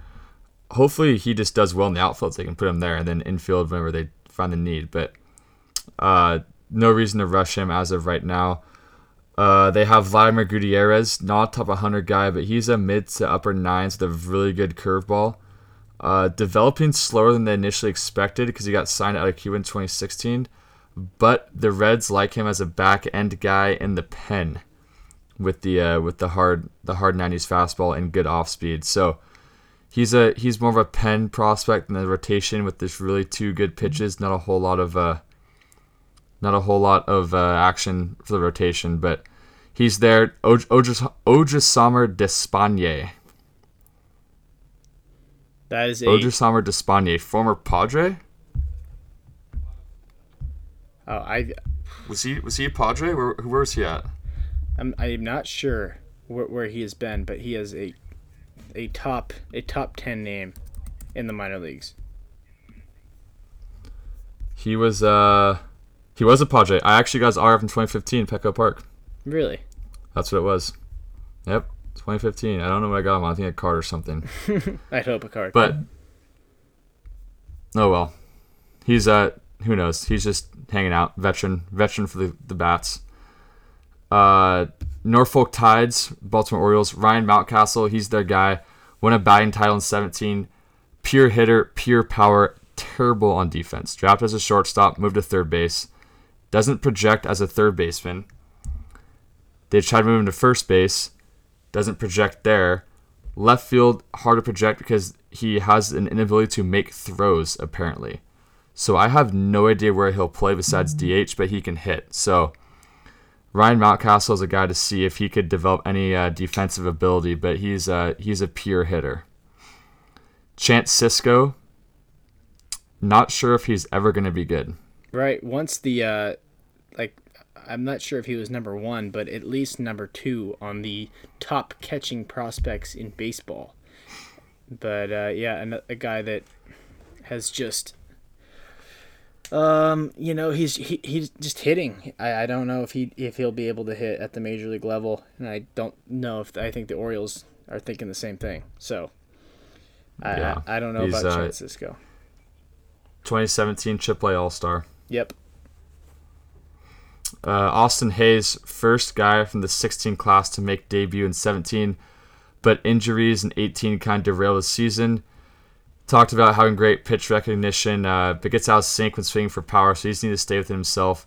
Try to get those things dialed in at the same time. Kind of a couple other prospects we talked about, not able to hit for power and average at the same time. So he's got some work to do. Interesting piece in the outfield for the Tides and the Orioles. And then our veteran for the Tides, Sean Gilmartin, 2015 World Series bullpen arm for the Mets. A guy that you have a lot of love for just because he was a part of that team. My favorite team of all time. Sean Gilmartin, real quick. I was in Tacoma looking. So he had just gotten sent down from the Mets when the 51s were in Tacoma. I needed him for my World Series set. So I'm at the game. Wasn't sure if he was actually going to come because it was their last game there before they moved on to, I think, Fresno. So I thought he might be going straight to Fresno, but I went anyway. Didn't see him at all during pregame. Didn't see him at all go off the bus. Didn't see him at all in the dugout. I'm in the stands. I'm sitting next to Robert Gesellman, now with the Mets in the pen. And I said, hey, Robert, quick question for you. Did Sean Gilmartin come to Tacoma? He's going straight to Fresno. And he leans over and he's like, he's sitting right next to me. Just whispers that right to me. Pulled out a ball, leaned over. Hey, Sean, mind signing? Yeah, I'd love to, man. How'd you recognize me? Oh, just a big fan of the Mets, so just watching you. So that was pretty sweet. Shout out to Robert Gesellman for the assist. Moving on, Paul Tuckett, Red Sox. Michael Chavis is really the only guy to look out for here. Number 2 prospect for the Red Sox. Struggled early on in his career. They talked about just trying to do too much to the plate. Broke out in 17 with 31 tanks, and then in 2018 got nailed with the 80-game PED suspension. So, just looking to get back on track this year. Good power hitter. Not sure where he'll play. Possibility, third, left, and first. Will be a platoon guy in the bigs, I can only assume, at the corners. I don't think he's busting into that outfield right now. Yeah, don't know where he fits in with the Red Sox team, even though they're struggling. Still, a team that is pretty well set across the board when it comes to position players. Even though they are doing bad, they're good to go for the future. Right. Couple of former spotlight guys in the bigs. Carson Smith, former Mariner. Yep. He really good 2015, traded in the Wade Miley deal, has only pitched in 23 innings since then. Just cannot stay healthy. It's crazy. That is insane. Bryce Brent's 2017 AAA All-Star Game Tacoma Home Run Derby champ. There's a couple of... He's still there. Couple AAA 2017 guys, or All-Star guys from 2017. Rusney Castillo, another guy, signed a huge deal. 7 years, $72.5 million out of Cuba. And just a guy that was so highly touted at the time and has done, nothing. Well, he was initially signed. That was an extension deal after already playing for a season for the Red Sox, and they just missed on that. They big time missed. And then they took him off the 40-man roster, and he's been stuck in minor leagues ever since because the rule, whatever rule that is, he can't get up. And then possibly my favorite player in all of AAA baseball. Said that for a lot of guys, but this guy's actually my favorite. Henry Mejia, my guy, was the Mets closer in 2014. This guy was the guy with the amazing save celebrations. He did the stomp. He did the stomp and snap over my knee type thing. So I don't know what he was snapping, but he was snapping something over his knee and stomping. So it's called the Mejia stomp. He had one where he he struck out someone to end the game, and he literally took a pretend fishing rod, cast it at the guy walking back to the dugout, and then reeled it in, and then stomped him over his knee. So this guy was just electric, super fun to watch. Just had a little fro come up the hat. He was one of my favorite players. Then April 2015, 80-game suspension for PEDs. Comes back in July. 3 weeks later, 162-game suspension for PEDs. Then in February 2016, he was still suspended, gets his third suspension, gets banned for life. First player to ever get banned for life from Major League Baseball. Gets the Pete Rose treatment. For suspension. Well, first player to ever get suspended for PEDs for life because of the drug right. Policy. But he was reinstated this year, so he's in AAA with the Red Sox. Congrats to him. A really good candidate for comeback player of the year if he gets up to the major league level. I wonder if Rob Manfred would even allow that. Just ban it. Rochester Red Wings with the Twins. Brent Rooker, Minnesota's number 6. But he's behind some really good names. So he went off at Mississippi State, got picked in the first round, then went off again. Started in Double-A in 2018, but struggled. He was swinging a lot of balls. He was swinging out a lot of pitches up in the zone, chasing things out of the zone. Has a really low swing path, so the low pitches play well into that, but he was just chasing them too low, going after pitches on the top of the zone, getting out of his comfort zone. Struggled on defense. They don't think they can put him in left field anymore because he has apparently really bad reads and a poor arm, which is kind of an issue in left field. Big time issue. They've tried him at first base, but he really struggled there. So this will be a big year for Brent Rooker. Really was looking like a very, very good prospect in 2017, I think. Yeah, 2016, 2017. And then 2018, just the bat went away, and the defense has never been there. So now he's really got nothing for him. So big, big year for him. Also a big year for Luke Raley. He was kind of the salvaged piece in the Brian Dozier deal. Apparently has 70 grade raw power and decent in the outfield. So they think he'll be up at some point this year, which a lot of people think that the Twins held on to Brian Dozier too long last year. So nice to see them get something kind of nice out of that. Former Met Jordani Valdespin hasn't played in a big league game since 2015, but he's still going at it in AAA. And then our friend Ronald Torreyes, 5'8", 162 pounds. And So he small. hit 292 in 2017 with the Yankees in 108 games, which I would have had zero idea. He did well. No, he did really well for the Yanks that year. He was I loved seeing the photos of Aaron Judge with Ronald Torreyes. It's pretty funny. Yeah, those were pretty good. I would have never guessed he hit 292 in 108 games in 17. No, that is rather surprising to see. That is crazy. Moving on, Scranton Wilkes-Barre Rail Riders, awesome name. Ronald Torreyes' former team with the Yankees. Not a whole lot of mobility when the lineup is healthy, but with injuries, you never really know what's going to happen. Start off with their only top 100 guy, Jonathan Saiga, number 100 in the latest rankings. Big time fine by the Yankees. So he was released by the Giants after missing 2 full years with injuries. Yankees signed him. He then got Tommy John right away.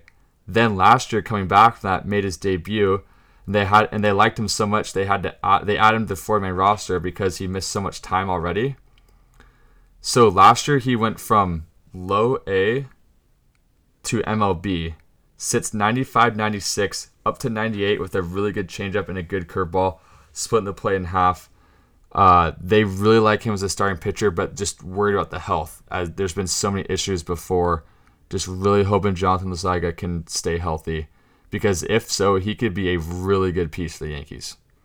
No, yeah, and a great find, right? Like you gotta love those guys that you just never expected to turn out after having just an injury plagued stint there, but he could really be he could be something special if he's able to stay healthy.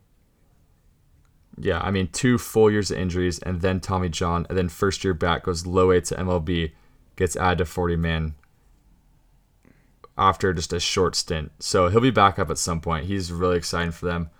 Also, Chance Adams, really good in his first 2 years. Surgery last year, but at the beginning of the year, still made his debut at the end.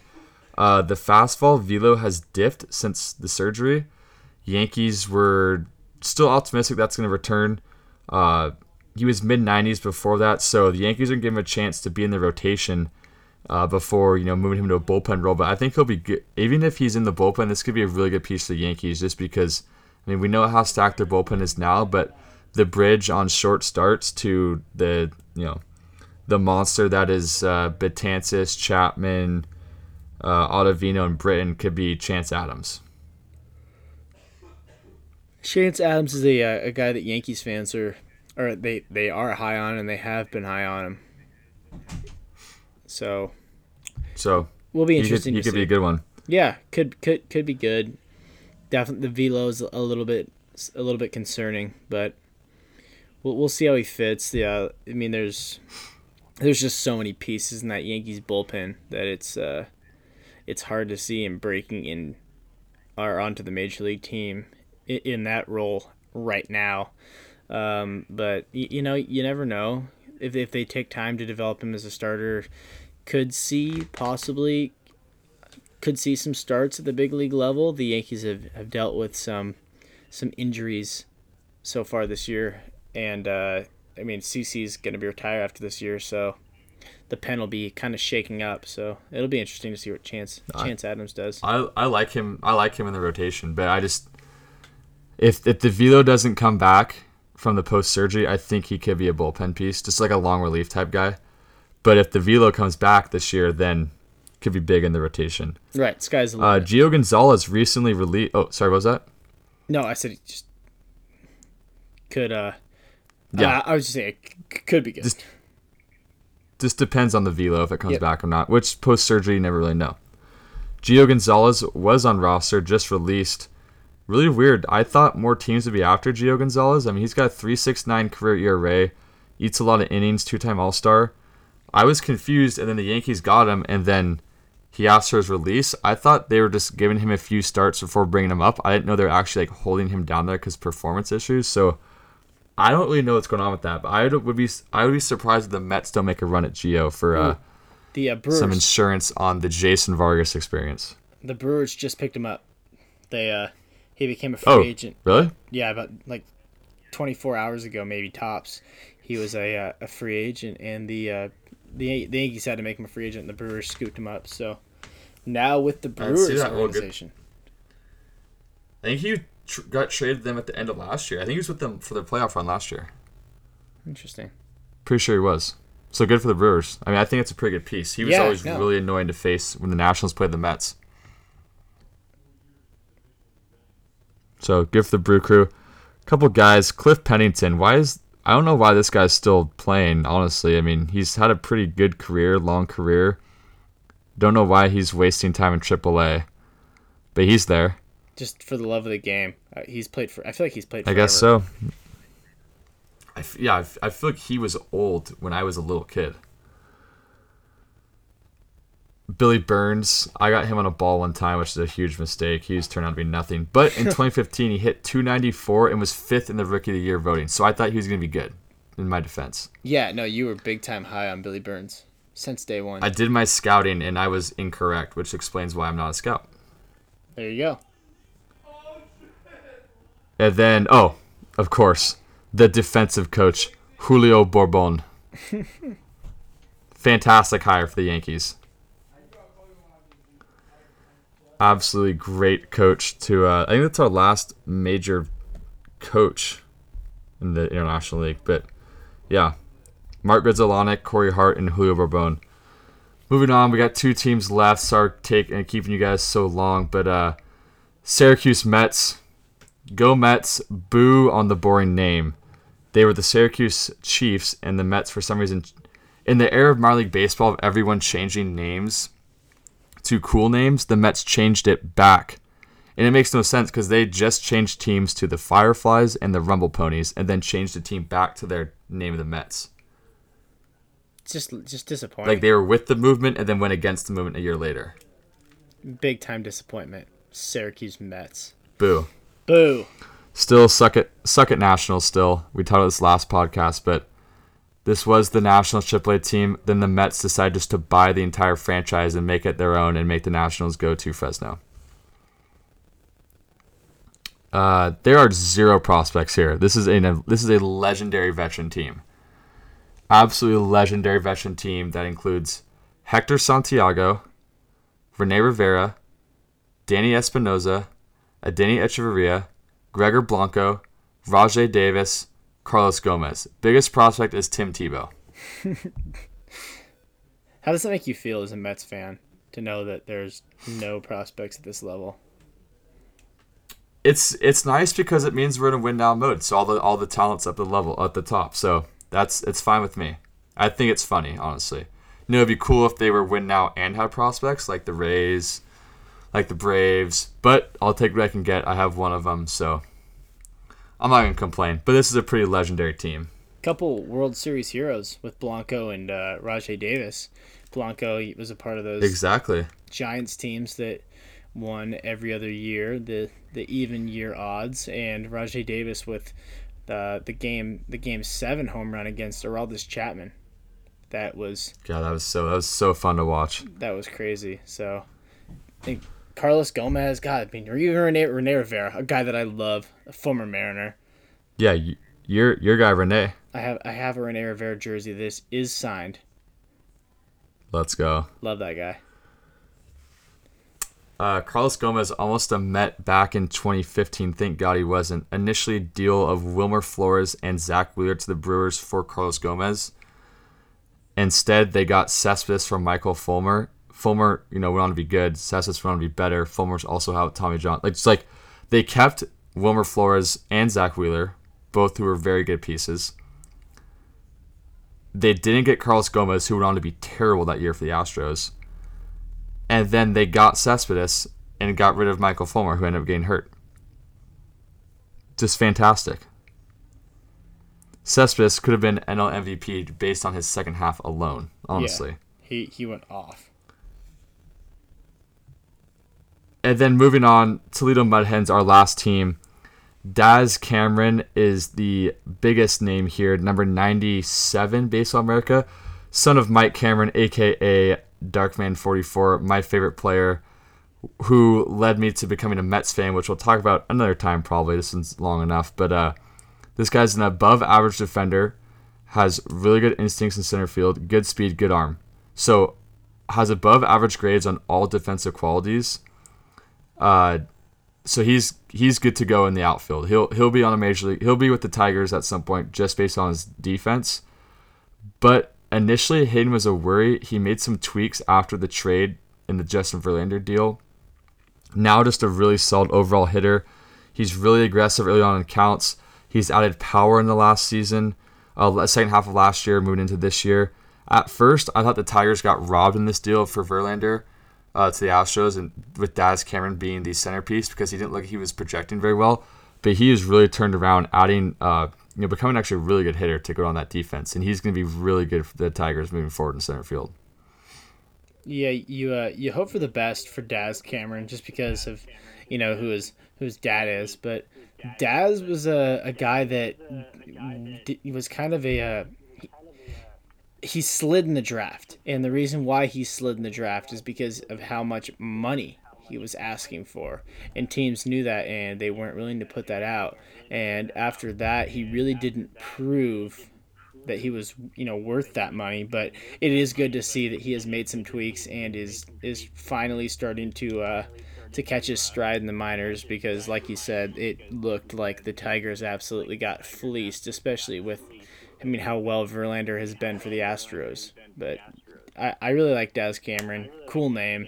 Son of Mike Cameron, who was a 2001 All-Star for the Seattle Mariners, part of the Ken Griffey Jr. trade where Ken Griffey Jr. forced his way out of Seattle. But no, I really like Daz. Yeah, Daz Cameron, I think he's going to be awesome. A little worried at first, but all turned out okay. And any son of Mike Cameron is going to be good to go eventually. One of the greatest. Also, Lante Wright, one of the greatest players of all time. Bo Burrows, he's just been really, really consistent. He was a first round of high school in 15. He's been good at every level. He sits at 94, gets up to 97, pitches up in the zone. So 97 high up and in is pretty. That's pretty hard to deal with as a hitter. He has a good curve and slider. He throws for strikes low in the zone, gets ahead early and counts often with those two pitches, and then goes up in the zone with the fastball late.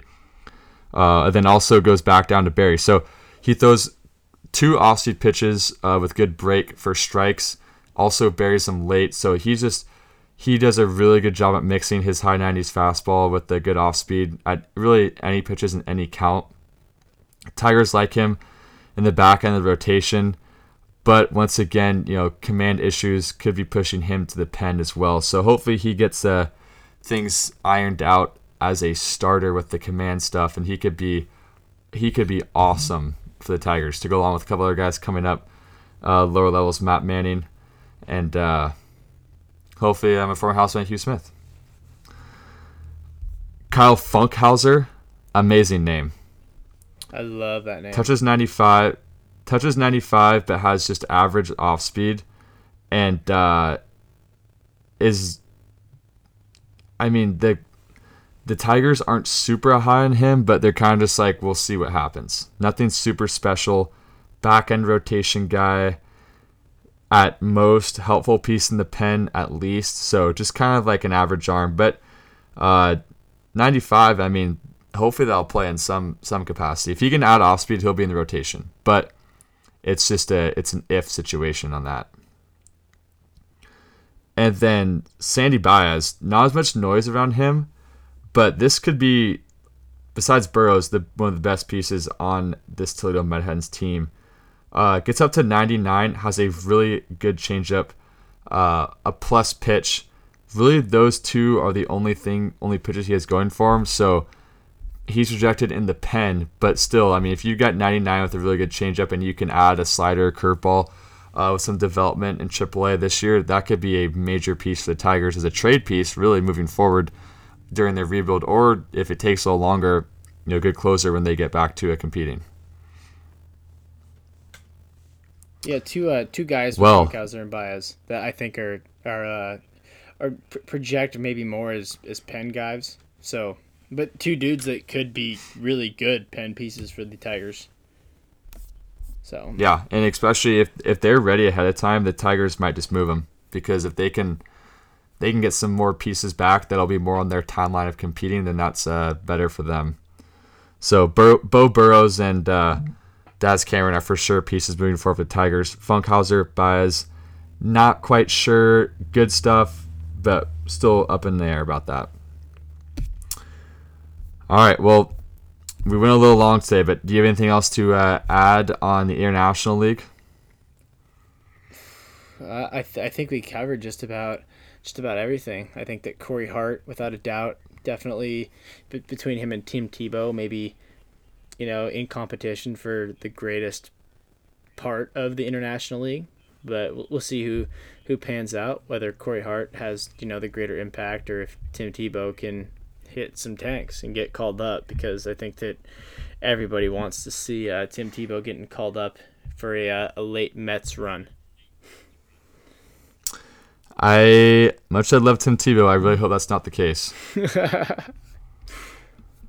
That would be a bummer if he was up in September, because that means they will not be competing. So No, they will be competing. They need his leadership and his competing with Tim Tebow. Exactly. No. They're competing with Tim Tebow on their side, because he is, as Jesus. He's their Jesus figure, and he will carry them. The daily chapels. Yeah. I don't think that the Mets win the World Series unless Tim Tebow is on their team doing a daily sermon.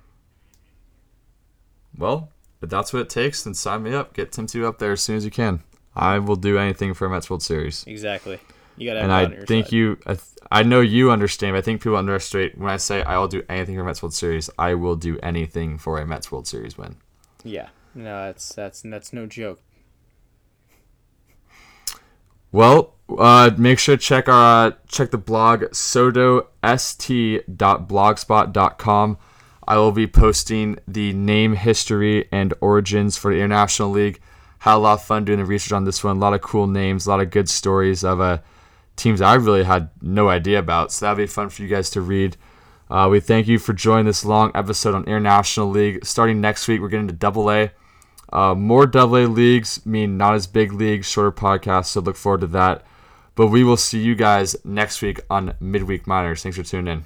Thanks, guys.